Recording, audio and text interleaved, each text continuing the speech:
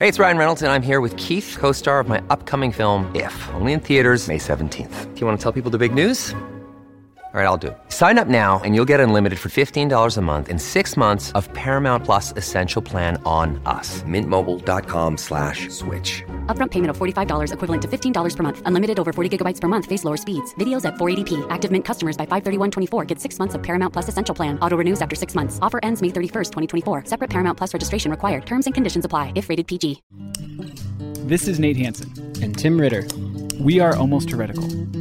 You can find us online at almostheretical.com. Okay, are you ready for this? Sure, I think. I don't know. Okay. Well, we started Almost Heretical 1 year ago, and this is our 50th episode. It's 1 year.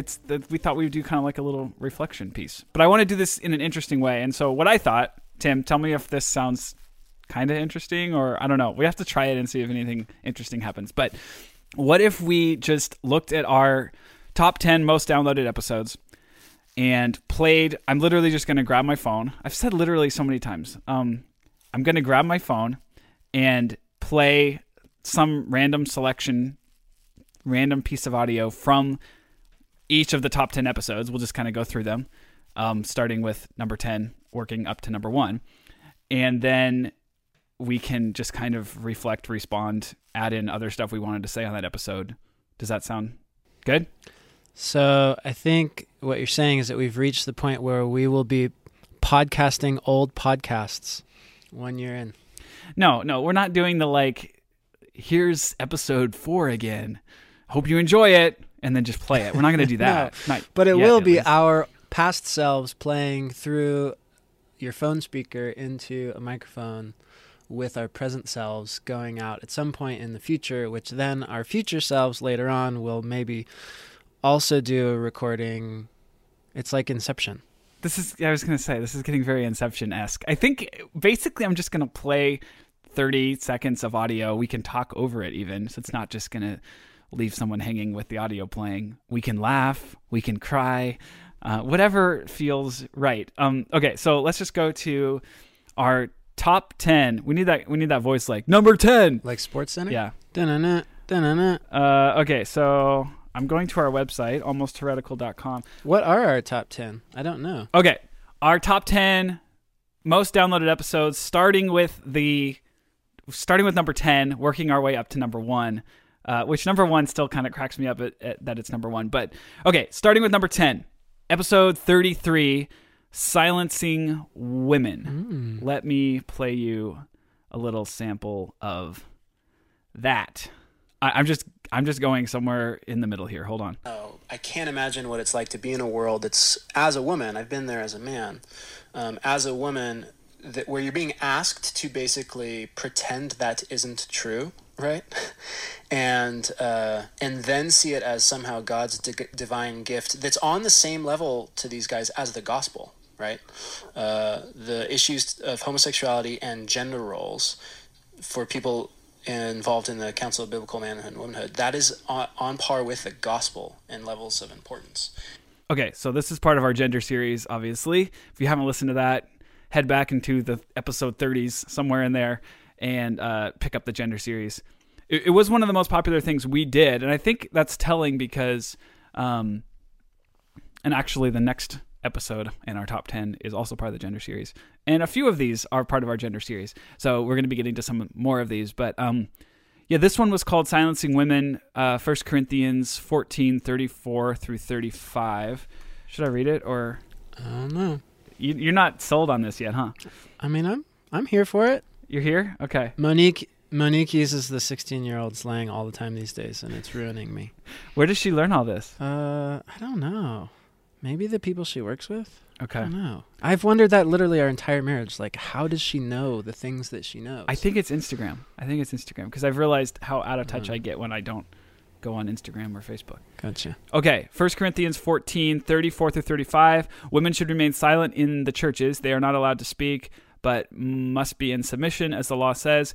If they want to inquire about something, they should ask their own husbands at home, for it is disgraceful for a woman to speak in the church. And if you haven't listened to the gender series, or if you have, basically what we did was we went through some of the most popular verses that are used, they're pretty much all Paul, to kind of silence women in the church and say they can't be pastors, they can't be elders, they have some sort of limited role. And we kind of just went through those, working to show a different angle, show that's probably not what Paul actually meant, and maybe he's actually saying the complete opposite of that. Yeah, so that's what we did in the gender series. Tim, do you have anything else you want to say about 1 Corinthians 14?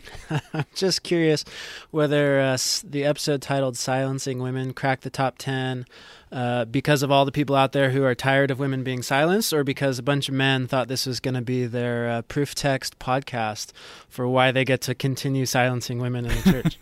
That's true. In the audio that we just played, we were bouncing off of the Council for Biblical Manhood and Womanhood coming out with their which statement was it? There's so many statements. I kind of get them all confused. But what statement were we bouncing off of?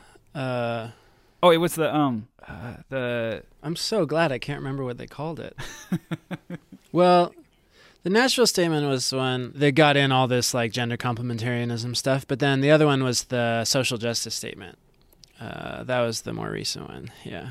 But what is it? It's like the statement on social justice or something. Maybe that wasn't what we were bouncing off of. Anyways, there's been a lot of statements, and we were bouncing off of one of them in this episode. But okay, let's just go to the next one because we have more in the gender series coming up here. Okay, so number 9 was episode 35 called Adam, Then Eve. We talked about 1 Timothy 2:11 through 15. Here's a sample of that episode.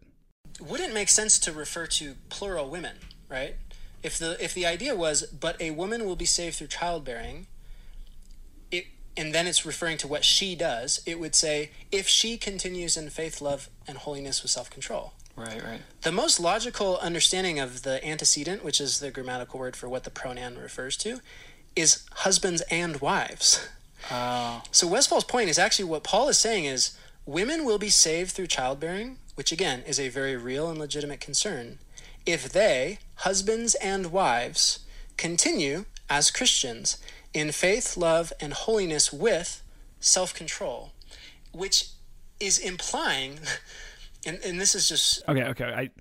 I still don't fully understand that. Can you, or maybe I just forgotten because I haven't heard the episode in a while, but how are they saved through childbearing again? Remember it was like...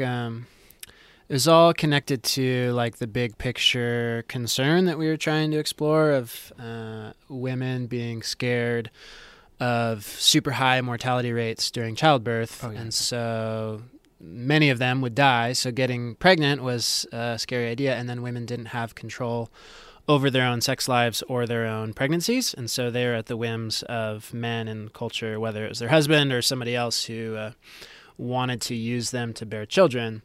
And so they were essentially, it seems, like a lot of the women were looking in some ways to like moving away from sex and marriage altogether, basically to save themselves. And then possibly looking to the Artemis cult, which was basically, she was the goddess of protecting women through childbirth, which makes a whole lot of clear sense out of the idea of them being saved, literally like kept from dying during childbirth. And then we pointed out the implication in self-control is that basically that's implying that the man has a role to play, the husband, in saving the woman by essentially this kind of like if he doesn't have sex with her all the time, then she won't be getting pregnant and then she won't die.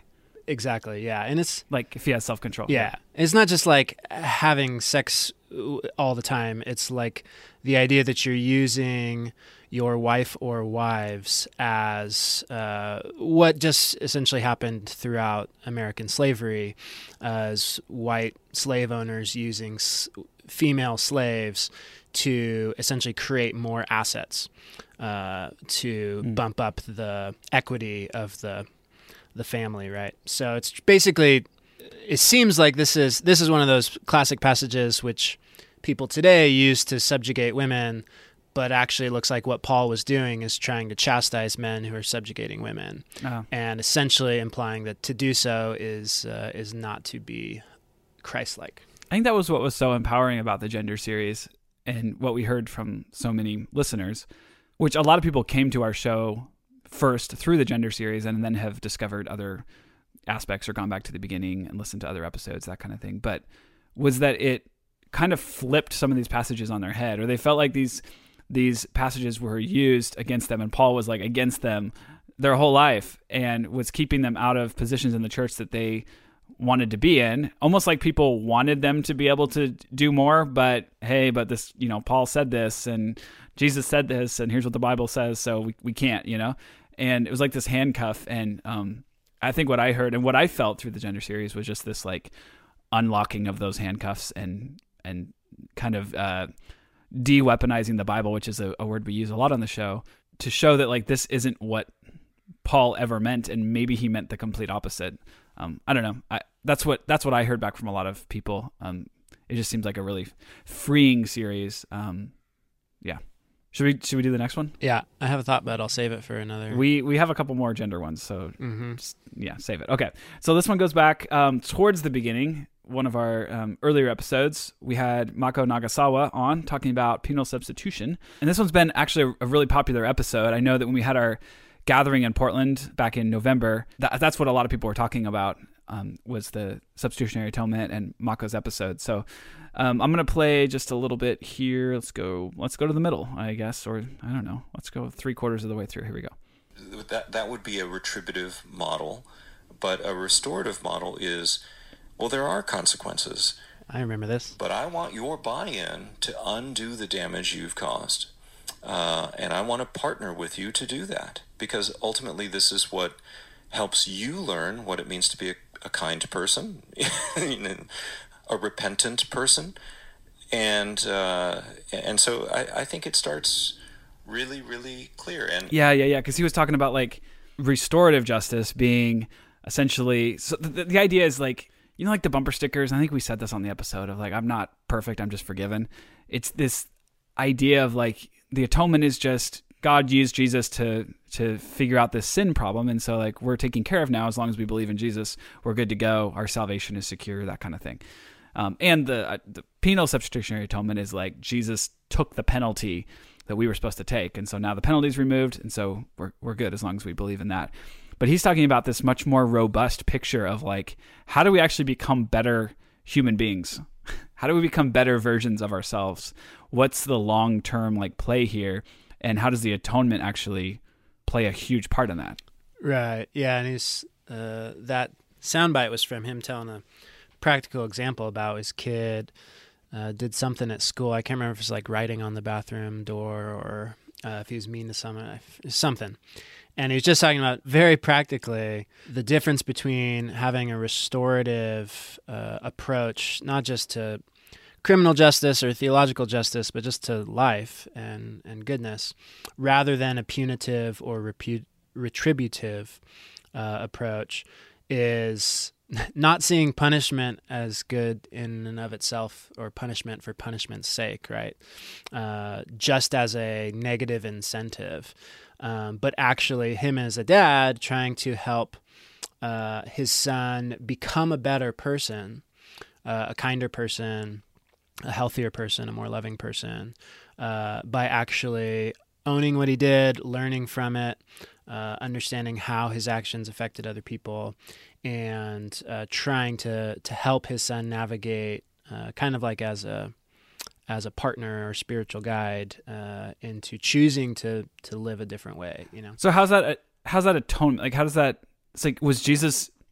Did he die and everything so like we could learn how to be better humans? And is that all atonement? Like, I know that's just one way to look at it, but yeah, I don't know. Do you have any thoughts? Yeah, well, he was connecting that and to the underlying question of, did Jesus die so that he could placate God's anger toward us? In other words, did God want to kill us all, and Jesus stood in the way and took the bullet, right?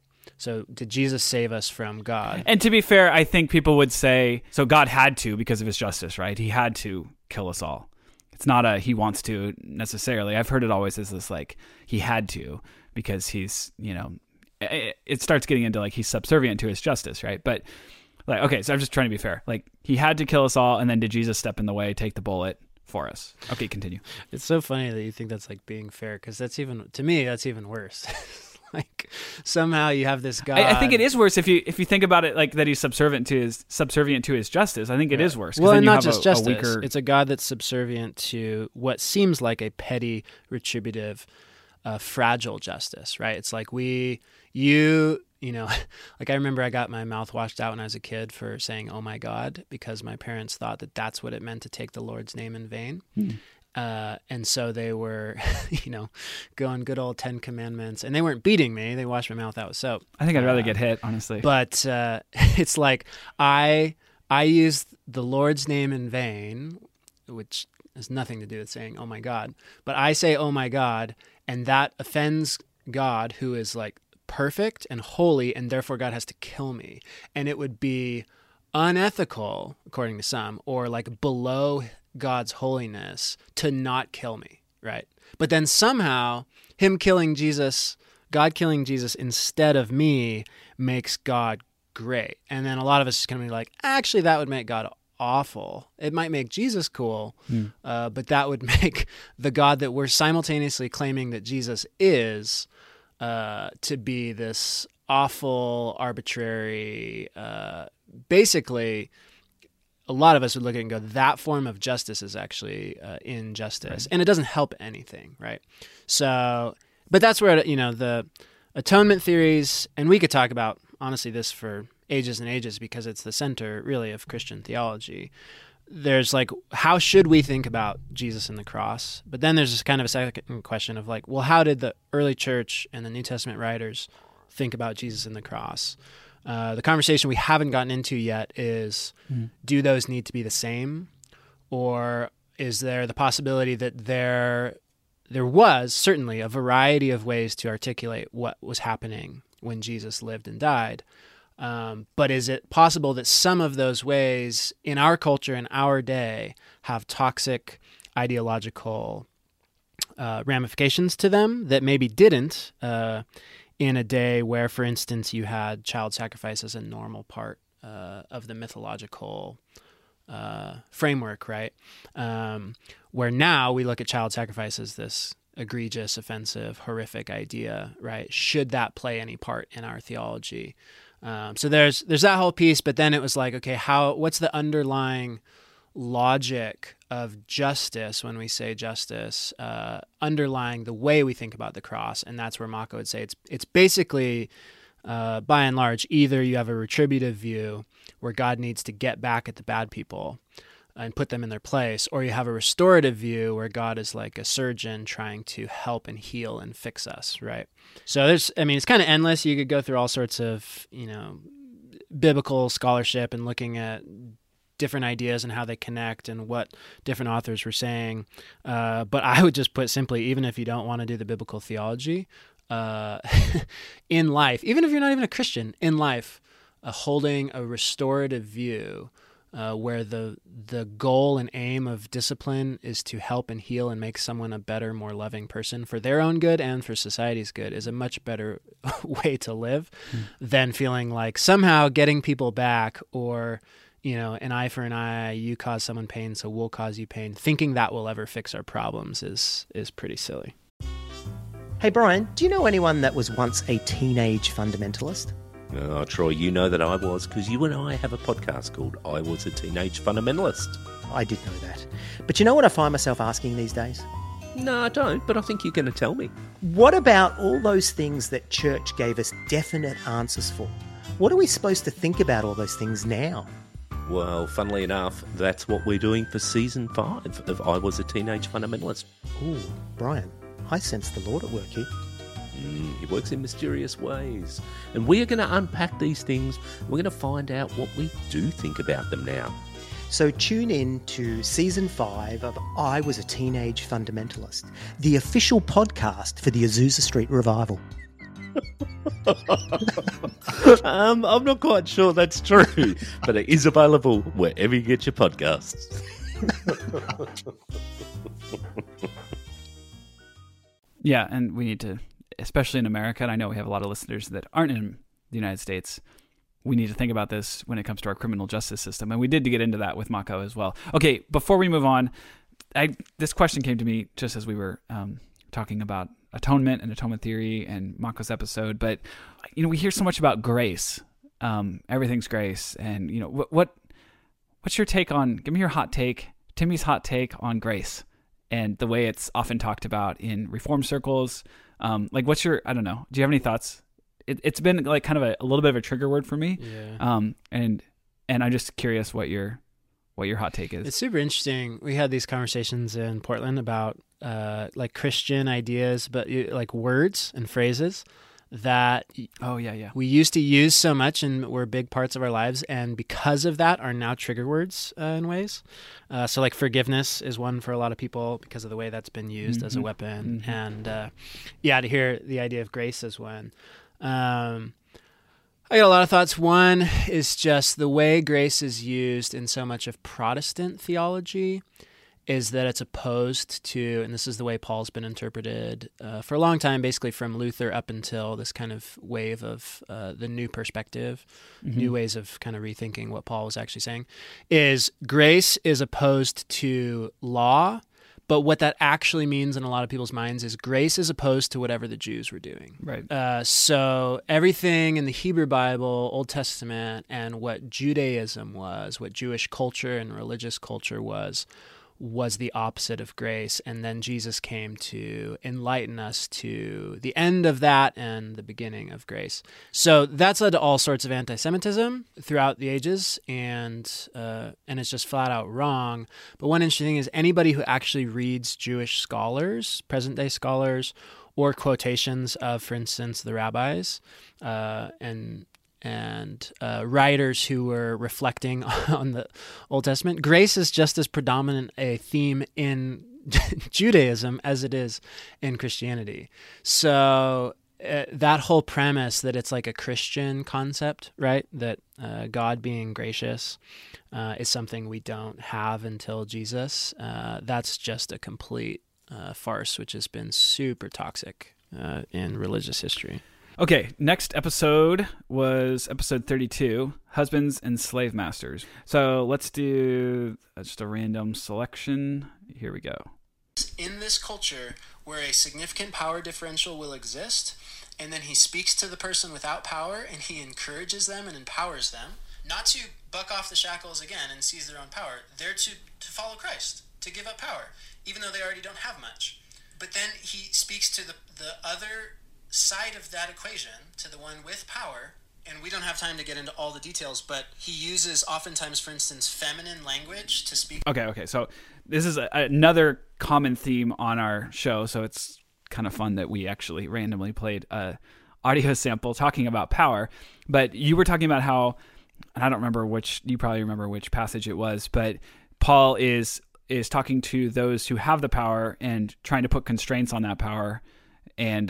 And we often, I think, look at it and say, look, he's telling women there like what to do, but in reality, he's more telling them what they already do, and he's telling those in power, the men, he's putting constraints on the power that they do have. Am I kind of summarizing that correctly? Yeah, I think so. This was in Ephesians 5 and 6, and then Colossians 3 and a little bit of 4, which are very similar passages, so we did them all in one episode. And, it's one of those, I think the gender series is interesting from like a study perspective, because it's one of those where after an argument is made, some of the arguments we made in the podcast were my own, but a lot of them have been made by other people elsewhere. Especially we pulled a lot from Cynthia Long Westfall. But it's one of those where once you see that argument, it just seems so obvious and simple, and it's like, how did I miss that for so long? Yeah. And then I just kind of feel stupid retrospectively. So this was one where all we did, and it was kind of encapsulated in the title, is point out that in both these passages, if you zoom out and like try to read a little bit in context, you'll see that the whole husband-wife pair, those two people in that kind of relationship, is lumped together with children and parents and slaves and masters. And so if you're going to sift through the part about husbands and wives and try to pull some sort of, complementarian, patriarchal ideology, you probably shouldn't ignore the fact that in context, husbands are put in parallel with slave masters, right? So if that's what you want to do, then you are on the side of the theological tradition, which endorses the right to own human beings. If that's not what you want to do, then you need to recognize that actually Paul was comparing the power that husbands have in a patriarchal world to the power that slave masters have in a non-democratic, slave-based society and economy. And if you think slavery is egregious, which it is, you should also think that patriarchy is egregious, which it is. So Paul was essentially putting those two things side by side. And so that was kind of the basic premise, and then you could get into a lot of the details.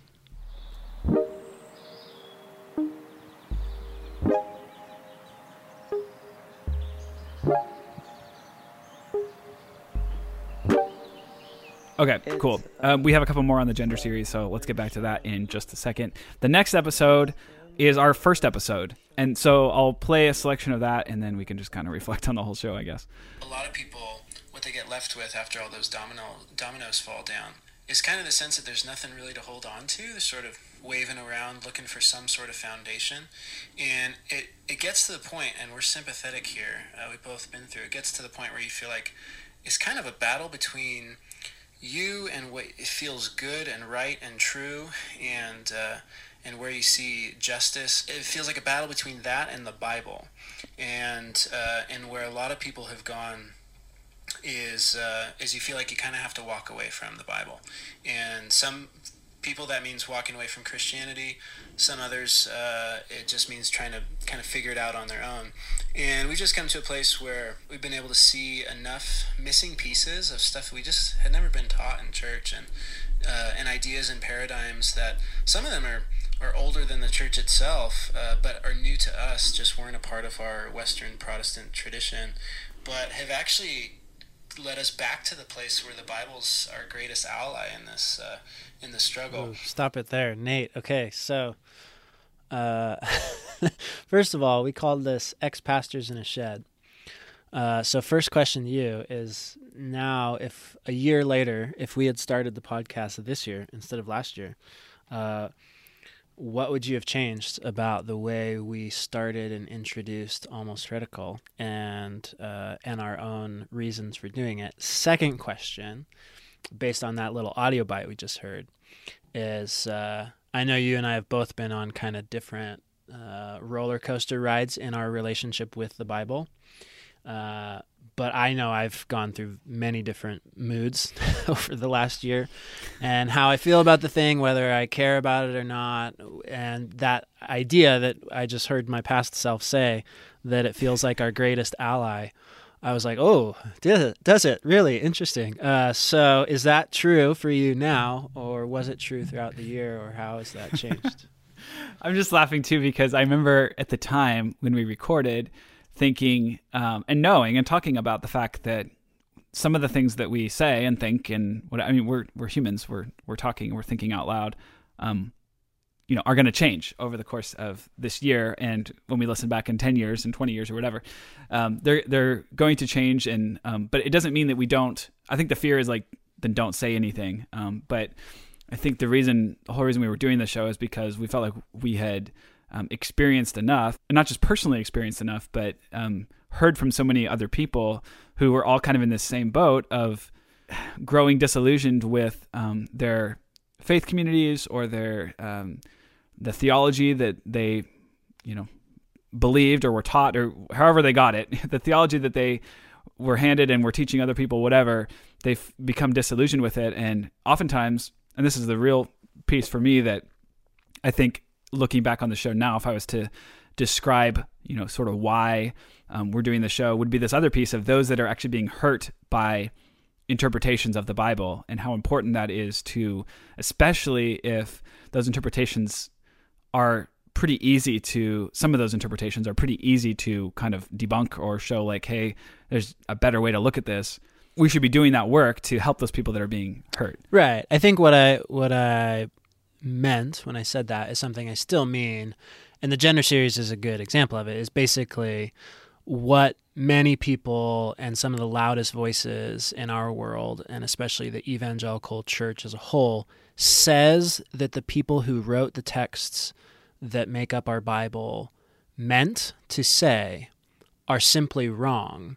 And when you do more homework and better reading, many times you realize that what the authors were trying to say is much better and less toxic than what people have claimed that they're trying to say, right? So the gender series was just a constant set of, we've been taught that this verse means something egregious, and then we all have to deal with it in our different ways, but actually what if this means something that's actually even beautiful, potentially?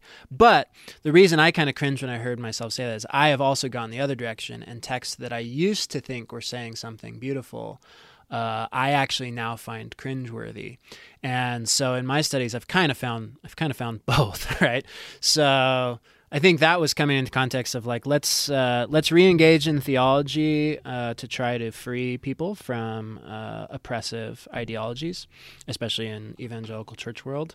But when I heard myself say that, I was like, oh, let's not whitewash this thing. Like there's some stuff in there, and I think it's going to be one of our series coming up in the new year, talking about basically, I think the word biblical gets thrown around all the time. Yeah. But I'm gonna make a case for there being precedent within the biblical texts themselves that it is biblical to critique and move away from ideologies that are in the Bible itself, and that you can see evidence of that happening from one text to another, for example, in the Old Testament. So there are some things where I go, ooh, this text is not an ally. And then there are other ways where, like, even in the gender series, back to that, like, I was going to ask you this, whether or not you feel hopeful or defeated after doing the gender series, because you basically, you're like, oh, cool, so these texts don't mean what we've been taught they do, but 95% of the world around us still believes that they do, and they're not going to be convinced. And that just, I don't know if that makes it worse for me. It's like, it was hopeful for a minute, and then you're like, well, people don't care, or a lot of people don't care, and people with the microphones are going to go to their grave claiming that patriarchy is biblical. So then I'm just like, I don't know. Well, is it an ally if people don't actually care what the authors meant and they get to spin it any way they want, right? And maybe we should wrap up with this after we do these next few here. But like, there's that whole piece, and we've talked about on the show before, how oftentimes those that are then going to, not care or be able to explain away how your interpretation is wrong, and we'll go back to the one that held by 95% or whatever. Like, they can do that by calling those people. That's why we call the show Almost Heretical. They can do that by calling those people and pushing them outside as heretics. And it's something the church has done many times before, and it's always done, in tears and with the best of intentions. And I did it, so I know how to do that. But and you're praying for them, and you care about them, but they've gone astray, and all these things that we say. And so it's just, that's what makes me, I guess, so frustrated, I guess, is that you're then pushing those people outside so you don't have to deal with them. Because if you can label them, we talked about this on like Slippery Slope episode. Was there an episode called Slippery Slope or something like that? Yeah. Anyways, we talked about how if you can basically get someone outside the circle, then you can just point at them and say, yeah, but look, they're outside this safe circle of the things that we all believe. Anyways, that's totally a soapbox there, but let's get back to that. We still have to kind of like wrap up. We'll come back to more of our... Say the numbers. I think it's fun when you're like, number 5. Okay. I will. And we'll come back and talk more about the whole show and our thoughts on that just at the end here. But cool. Okay, so the next one is number 5. Oh, that's my phone dying. Okay, we got 10% battery left to get through these. Okay, episode 30, Jesus Ended Hierarchy, and then the next one actually is also the gender series as well, episode 31. So episode 30 and 31, they were called Jesus Ended Hierarchy and Authority Over Her Own Damn Head. Did we put the hierarchy one in the gender series, or was that kind of like an offshoot? That was in the gender series. Okay. Yeah. Okay, so I'm gonna play these ones back to back. All right, so I'll play a little bit of episode 30 and then a little bit of episode 31, and we'll kind of jam on those to wrap up the gender series reflection. Cool. Like, if your Christianity isn't anti-hierarchical, you will just naturally default to climbing the ladder. Yeah. Like, you will use whatever gifts, skills, talents, energy you have to, like, persistently, subtly climb the social ladder. Okay, so that's for that one. And now, so remember that. Don't forget. We'll reflect on that. Unless you have a quick thought. No, keep it rolling. Okay. Episode 31. It's one of the only sensible ideas. Back in Genesis 6, you have one of the chapters of the story of what's gone wrong with the world is that women are not only unsafe sexually, relationally, socially with men, but they're also, in Genesis 6, they get raped by these angelic beings. Oh, dear. And the point is to depict how cruel the world has become for women, right? That's one of the... Wait, do we want to do a different selection? Let me find a different selection here. No, that's my favorite, man. Okay. All right, then those are the two selections, episode 30 and episode 31. Give me some thoughts. Oh, interesting. I mean, they're pretty different. Actually, I have different thoughts. Okay, so let's do this then. Episode 30, hierarchy 1. Give me a thought there. Yeah. So I found both in some like emails that we got from listeners and in other conversations I've had that this episode, the idea basically that Jesus was fully anti-hierarchical, or that that early Christianity was itself like utterly subversive to hierarchical power relationships. This is where I step beyond a lot of people's comfort zone or willingness to go with me. So there are a lot of people who are like, yeah, I'm with you. And I like in the gender stuff, like Paul wasn't a raging patriarchal jerk, but like completely anti-hierarchical. Like, don't we need people in positions of power? Like, we need lead. And it just seems like there's some piece here, and I think I understand it. But there's some piece here where that's like too far for some. And so I think this episode, as much as any I can remember, got some significant pushback, even from people who were tracking and were like happy with the conversation. This like crossed a line. Right. And so I get it. I understand it. That's fine. I could be wrong. But I also think something we said in these conversations was just like, we've never tried it, you know, like most of us have never experienced any reasonable or sizable community where people are actually practically and regularly trying to do away with power dynamics. We really are trying to hold on to power over other people. I've tasted just enough in kind of experimental communities of people who bought into this idea of Christianity as anti-hierarchical that convinced me thoroughly in the other direction that it's totally possible. It's actually not even that hard, and it's really beautiful. But I think that was my biggest thought from this one is like, this is one of the things I want to scream loudest on top of my soapbox, and yet it's one of the things that I think has been least received, even by people who are open to new ideas, right? I'm not saying these are like, you know, hyper conservatives that just don't want to.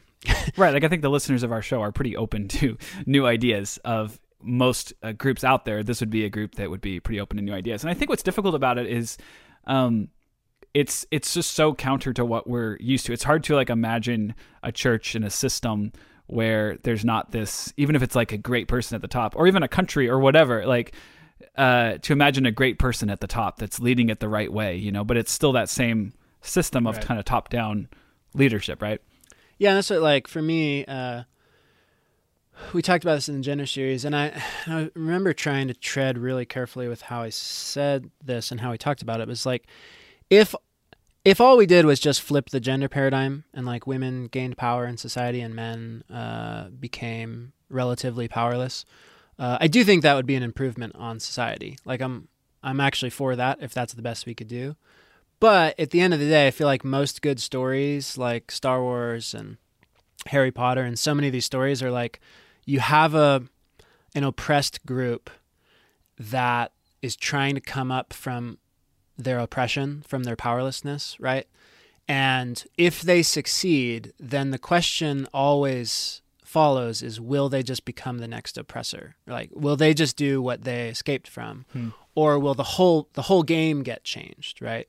And so I'm really captivated by the idea, not just that Jesus liberated Jews to be on top of the Romans, right? Or liberated the church to be on top of the world, but changed the game entirely.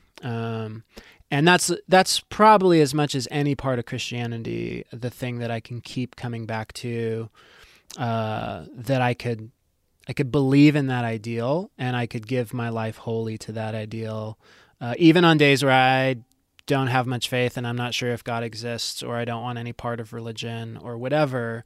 There's nothing inherently needing to be religious about wanting to flip society upside down, not just to put myself on top and you on the bottom, but so that no one is there is no bottom, right? And no one's on the bottom. It's like continuing to flip that over and over again, right? Totally, yeah. And if that is the hope, then I can get behind all of the sort of like emotional energy around a new heaven and a new earth and this progress and this great act of like God healing the world. If that's what it's going towards, right? Like, yeah. If that's what heaven is, then I can at least sustain excitement in it, because I've seen how beautiful that can be.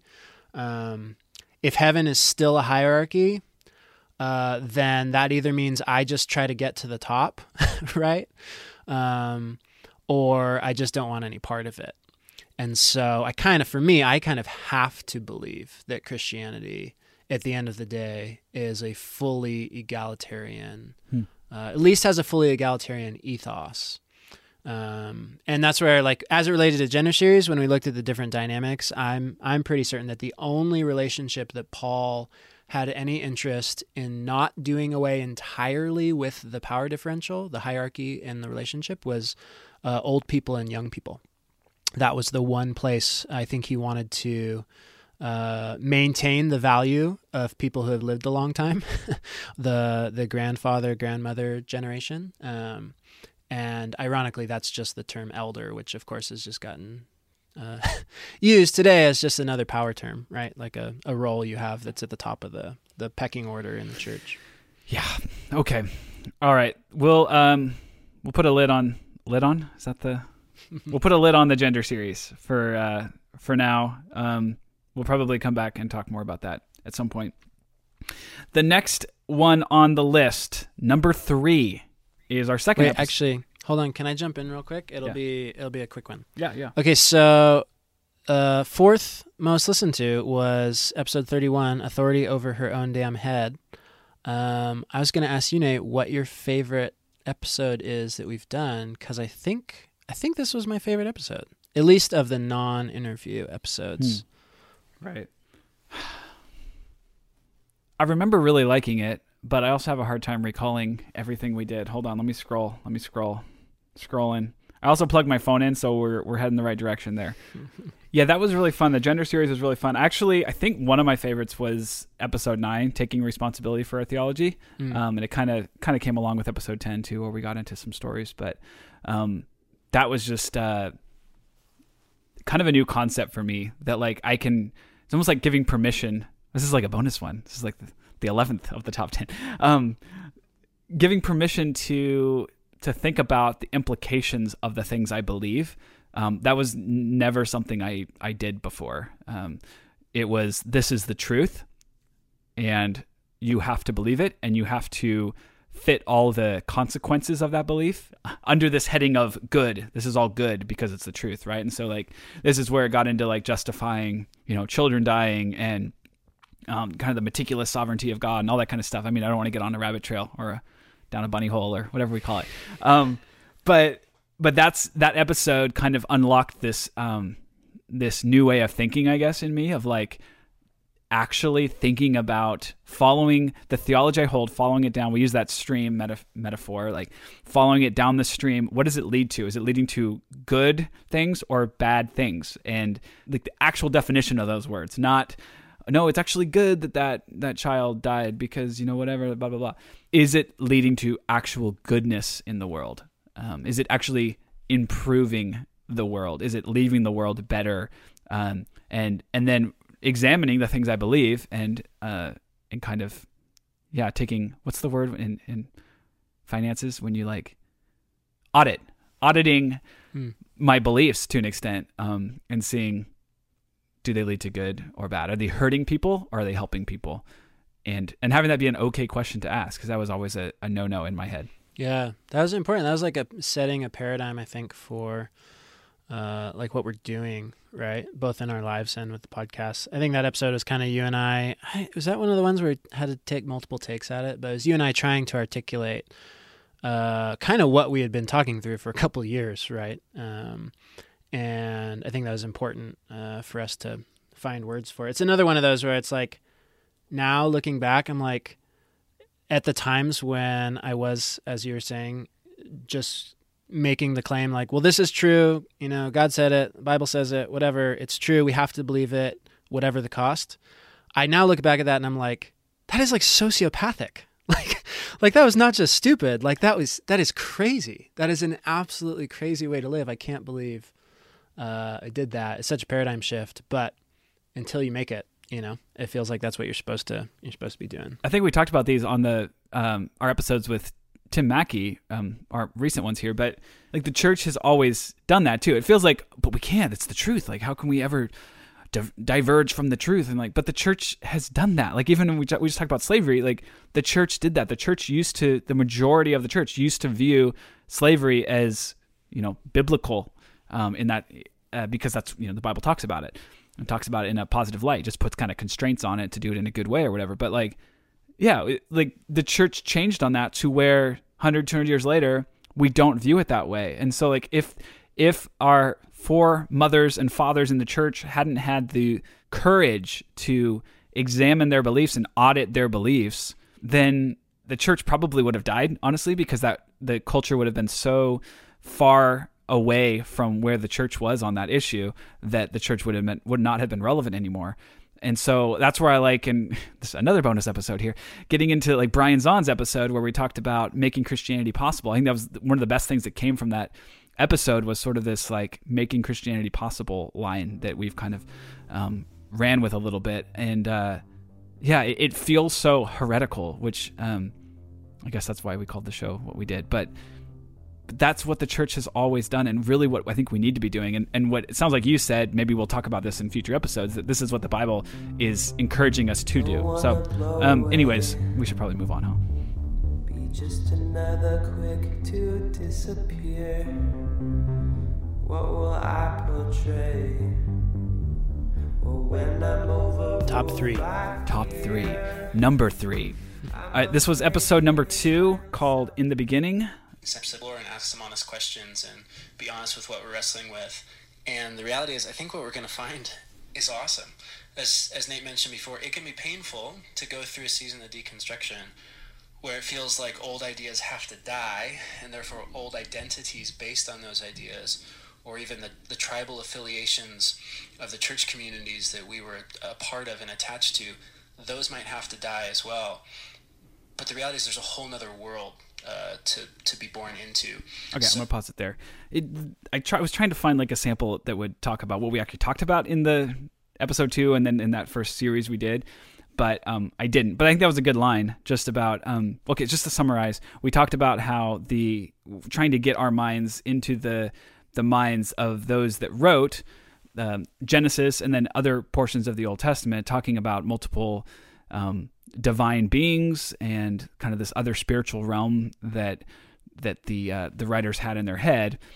And I think, like, at the time I was thinking, like, this is pretty crazy. And then the Bible Project did a series on it, and I'm like, okay, now it's more people are accepting of it, and it's not viewed as crazy, I don't think. But I don't know if you have any reflections on that series or on the clip of what you just said, but go for it. Well, yeah, I think it's interesting. I was going to ask you, I think you were pretty unsure about launching the podcast with all this kind of Genesis, multiple gods, what is monotheism. I also had tonsillitis, so... You did? I don't remember that. Yes. That was that. We did 7 episodes or 8 episodes in the shed kind of to kick off the whole show, and we recorded them all at one time and released them in early January. And when we recorded those, I had tonsillitis for the entirety of all those episodes. So every single time I spoke, every single time I swallowed, it was like one of the most painful things I've ever had. Yeah, it was terrible. Suffering for the kingdom. That's right. And you didn't even know? Are you kidding me? I was like gargling salt water every night. I wasn't sleeping. That's how empathetic. Okay, anyways. Well, anyway, so I think you're pretty unsure of it. Yeah. I think if I recall correctly, clearly I don't remember the tonsillitis part, but part of it's because it's weird and new. Part of it is because you weren't sure why it mattered. And then part of it is because you thought we'd probably lose a lot of people with like the nerdy Bible piece. So now looking back, do you think you were right? Are you glad we opened with that stuff? What do you think? Yeah, I guess I'm always afraid we're going to lose people with nerdy Bible, because I think we will lose people with nerdy Bible if we don't keep it relevant, if we don't like keep it interesting. Like, I think that's just a real thing. But yeah, I don't know. I mean, obviously, like looking back, you and I could always figure out ways to do things differently, and critique the way we did things. But I think it's good that we opened with it, not even so much as what we were talking about, but just the fact that we were like shaking the foundation. And making it okay to shake the foundation, because some of the earliest emails we got, I think, if I recall, were like people saying, it's so nice that like we can talk about these things, all these verses that like, I felt like we're off limits. It wasn't even the content of like what we said as much as people felt comfortable and safe being here and listening and being a part of this, because we were willing to talk about those things and willing to maybe not always have the best answer. And I remember even after we did, I think it was the episode we talked about genocide and the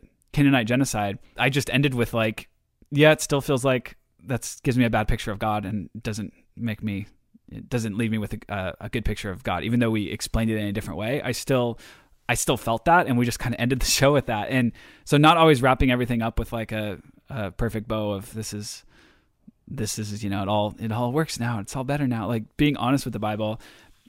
Hold on, someone flushed. I'm literally in the garage, so give me 2 seconds. Okay. Being honest with the Bible and being honest with our feelings, and I'm rambling, but that's sort of what that made me think of. Yeah, cool. I mean, I think you and I were in a space where it's like, it's pretty easy for us to be open and honest and not like try to present as, some safe Bible authority or like stay within anyone's bounds. I think that was even part of why we named the podcast Almost Heretical, is like, you and I personally just needed to embrace that in a way and acknowledge that to do any podcast asking any worthwhile questions is going to push us outside of people's tribes, right? But we had come to a point where we don't want to be in any tribes anymore, so we welcome that push. But I remember, I think looking back, the reason I wanted to start with a series on all the weird Genesis stuff, I mean, theologically, like as people interested in the Bible, the first opening pages of Genesis are just, they're significant in terms of the narrative. But it really was to kind of model, I think, what's possible if you get outside your little theology bubble and actually take an open mind to the text and do some homework, right? Is that these just massive paradigm shifts of like, literally the idea that there is one God doesn't even mean what we thought it meant, right? Like, even on just the first pages, everything we thought we knew could be flipped upside down. And so I think that was a big one, and I knew it would be big enough that I think I wanted to put it towards the beginning, just to kind of show what's possible, Yeah. And I think that's why the authority over your own damn head was one of my favorites. Is it was like such a Malcolm Gladwell moment, It's like Malcolm Gladwell, if you know his podcast or his books, it all has the exact same arc. It's like building to this moment of like everything you thought you knew is totally opposite, right? It's the Dumb and Dumber moment. Yeah, just when I thought you couldn't get any dumber, you go and do something like that. Yeah, so it's that moment, which is just fun intellectually, right? Like to discover new ideas, to learn you're wrong, to learn somebody else was wrong. Like, it's fun and interesting, but it should also just like snap us awake from this whole like biblicism brainwashing that a lot of us have gone through, right? That whole thing we were just referencing where you like kind of trained to turn off parts of your brain and to just settle on the ideas as they've been handed down to you. So looking back, I'm like glad we did it, even though, you know, I don't know that it matters all that much. Like it matters in terms of if we're interested in what the people who wrote the texts were thinking. But as I live my daily life, you know, I'm not sure it really matters. One thing I remember we talked about that I've thought many times since is like when we were looking at all the weird Nephilim and there are these like semi-human, semi-god giants and how that's the background for this whole idea of like spiritual warfare and demons and all that. I'm like, well, it makes me have a better picture of God, right? So for instance, in the genocide stuff or, you know, the idea of like Christ as this like victorious conqueror, well, like, okay, but it's over these like weird alien spiritual beings. It's not over humans, right? Yeah. It gives me a better picture of God, and simultaneously it makes me less willing to believe any of this is real. And so it's that kind of weird, paradoxical faith shift of like, oh, okay, like I could buy into this God more and more, I'm not sure this God is actually real and exists. And I just have to live with that tension. And that very thing I just said is what people like John Piper and them are trying to keep people from feeling, right? That we're not supposed to get to that point, and they want to keep us safe in our like really strong faith, even if that faith is in something horrendous. They just want to keep us believing. And I'm like, well, let's explore all the ideas, and our belief is just going to have to waffle and wane at times. I think the other, if we talk about our early... Oh, hold on. Wait, let's do this in a second, because we have one more from our early series coming up. But the next one is number 2, episode 20 with Rachel Held Evans, Using and Abusing the Bible. And you actually just said something about turning our brains off. We felt like we had to do that. And I remember talking about that with her. Okay, let me just play a sample. One sec. Question and doubt and struggle. So yeah, I don't like the person I become when I start to just pretend like I believe things I don't believe, or pretend to be okay with things I'm not okay with. That's not really Rachel, and that's not a fully integrated and healthy way to live, and it's certainly not a fully integrated and healthy way to experience your faith. It just means, at the end of the day, it means we have to be willing to embrace risk.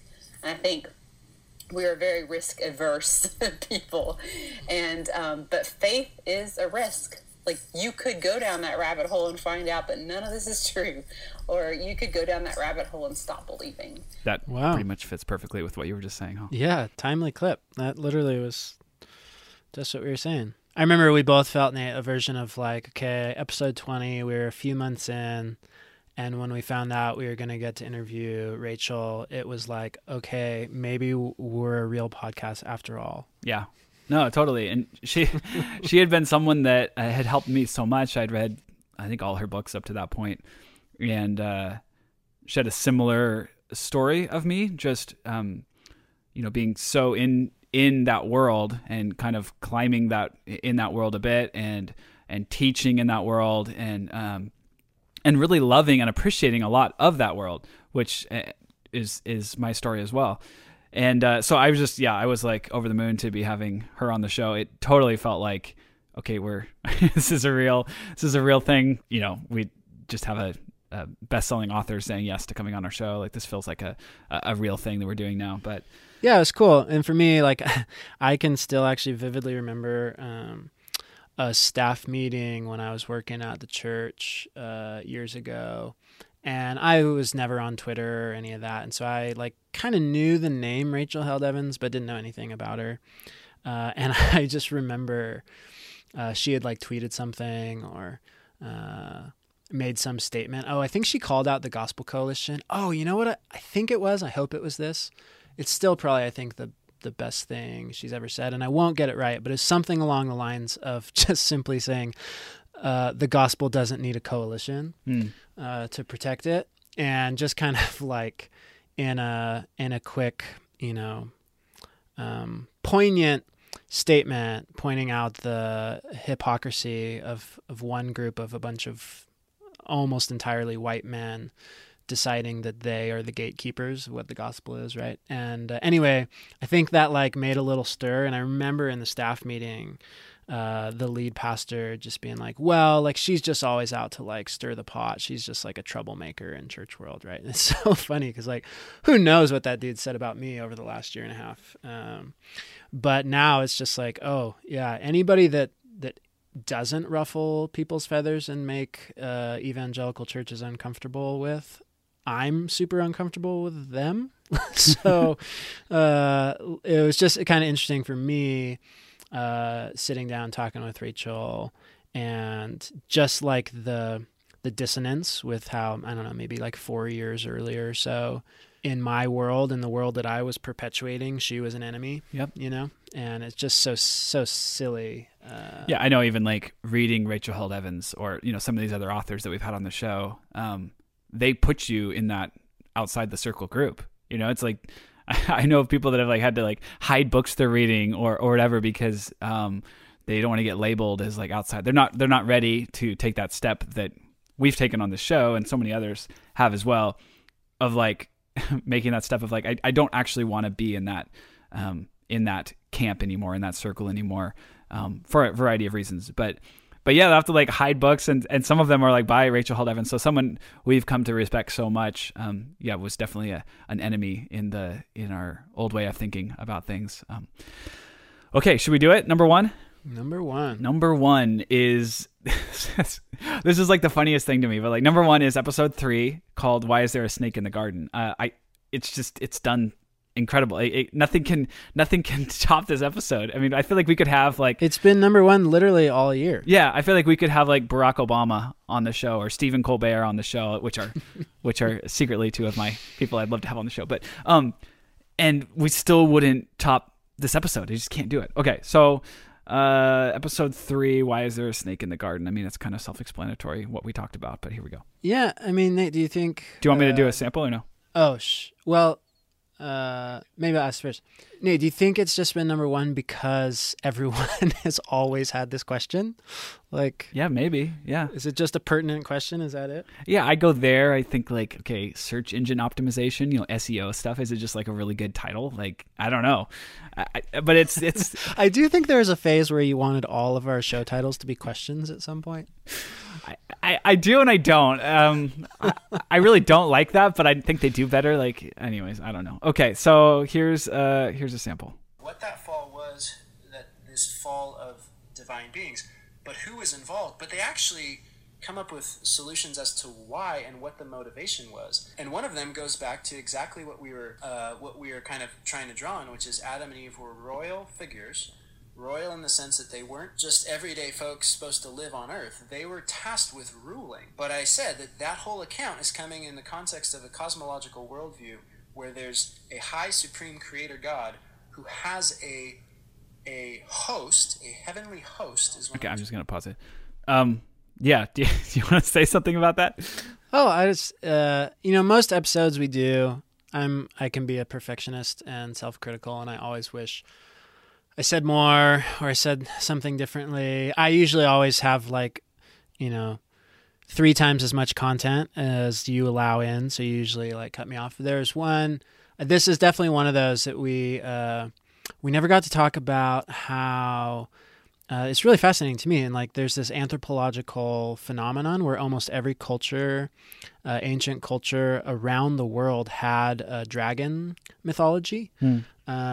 Which is, it's fascinating, right? Because no scientists actually think anything like a dragon ever existed, like a big lizard with wings. And yet somehow it predominated in a lot of different cultures in very different places. But that was one piece we didn't get into, is there's usually dragons symbolized, especially in the ancient Near East, symbolized one of these, mythical chaos monsters. And so that's another reason why there's this snake. There's the whole curse of the snake gets banished to the dust of the ground. A lot of scholars think is basically an explanation for how a dragon turned into what we now see in the world as snakes, right? As there is this curse that it loses its wings and has to slither around. So that was just this interesting kind of mythological, anthropological piece. It's obviously drawing from this kind of Canaanite and other cultures around Israel that believe that there was this like big monster. So anyway, here I am a year later, throwing it in. And, you have to go back and listen to it. I was hoping I was going to randomly select the part where you just said, you want to know why there's a snake in the garden? Here it is. And I don't even know if we had that in the episode, but I didn't randomly go to it. So you just have to go back and listen to episode 3. Okay, so that is the top 10 episodes from 2018. Kind of a little reflection, a little director's cut, commentary, DVD commentary, I don't know, on those episodes. And so that's all we had planned. Like, I don't know what to do. How should we wrap this up, Tim? I don't know. I mean, I guess I'd just say like, thanks if you're still listening. Yeah. Both to this episode and to the podcast. This will be episode number 50. So I know for me, doing and hosting this podcast and getting to talk to a lot of you over email, some of you in person in Portland a couple months ago, it's actually been really healing for me and really helpful in my own life journey. So thanks, especially thanks to those who support the show. And like, I know sometimes we'll go dark a little bit. I think we missed a few weeks at the end of the year, and then it was like November we missed a few weeks, and then came back for a bit, and then we missed a few weeks around New Year's, and that'll probably keep happening. I think the reason podcasts do seasons is to basically buy yourself some vacation time, and we haven't really done that, so we've just not recorded sometimes. So sorry for when that happens, but we're still here and we're still going and don't have any plans to end these conversations. And so I think I just say like we still want as much feedback from you in terms of what would be helpful. What do you want to hear? If you did listen through all of the first season, what do you want more of? What do you want less of? Yeah, I just want to say too, like, huge thanks to those who support the show. For me, this past year, it's been tough because it feels in a sense like, leaving that circle, like I've talked about, being honest about the questions and the doubts that I have and fully embracing this group of listeners that we have here in this community. That are also in this same boat. Like that's been amazing and so encouraging to hear from all of you and your emails and just voicemails and tweets and Facebook. All the different ways that you've gotten in touch has been so encouraging. But it has been a really, really difficult year in other ways, because on the flip side, there have been a few friends that out of concern for me, I understand that it's out of love, but have been pretty frustrated by the fact that I do have a show called Almost Heretical, where I am talking about these things, where I am questioning stuff, and where we're trying to come to a better understanding of the Bible, a better way to view the world, and all this stuff.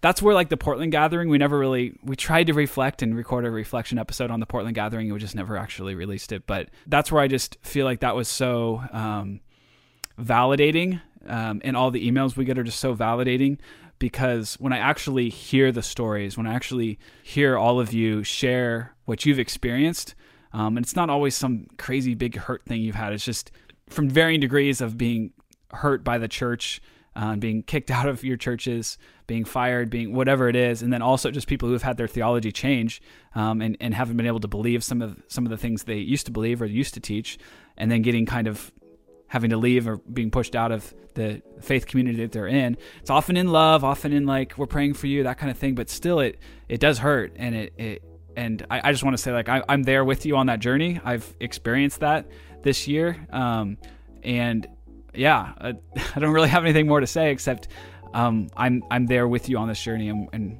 like we always say, we're here for you and we're here with you.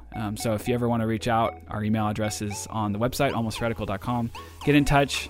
And we're going to keep going and into 2019, and we're really excited about some of the things we have planned. Do you think in 2019 I should say something different at the end of the show, like see ya instead of peace? Oh, that would be nice. I'll be honest, there's been a couple times you didn't say peace at the end of the episode, and I went and grabbed one from another recording and just put it at the end. So, yeah, let's change it up. All right. Thank you so much for your support. And if you want more information or have questions, almostradical.com. See ya. Peace.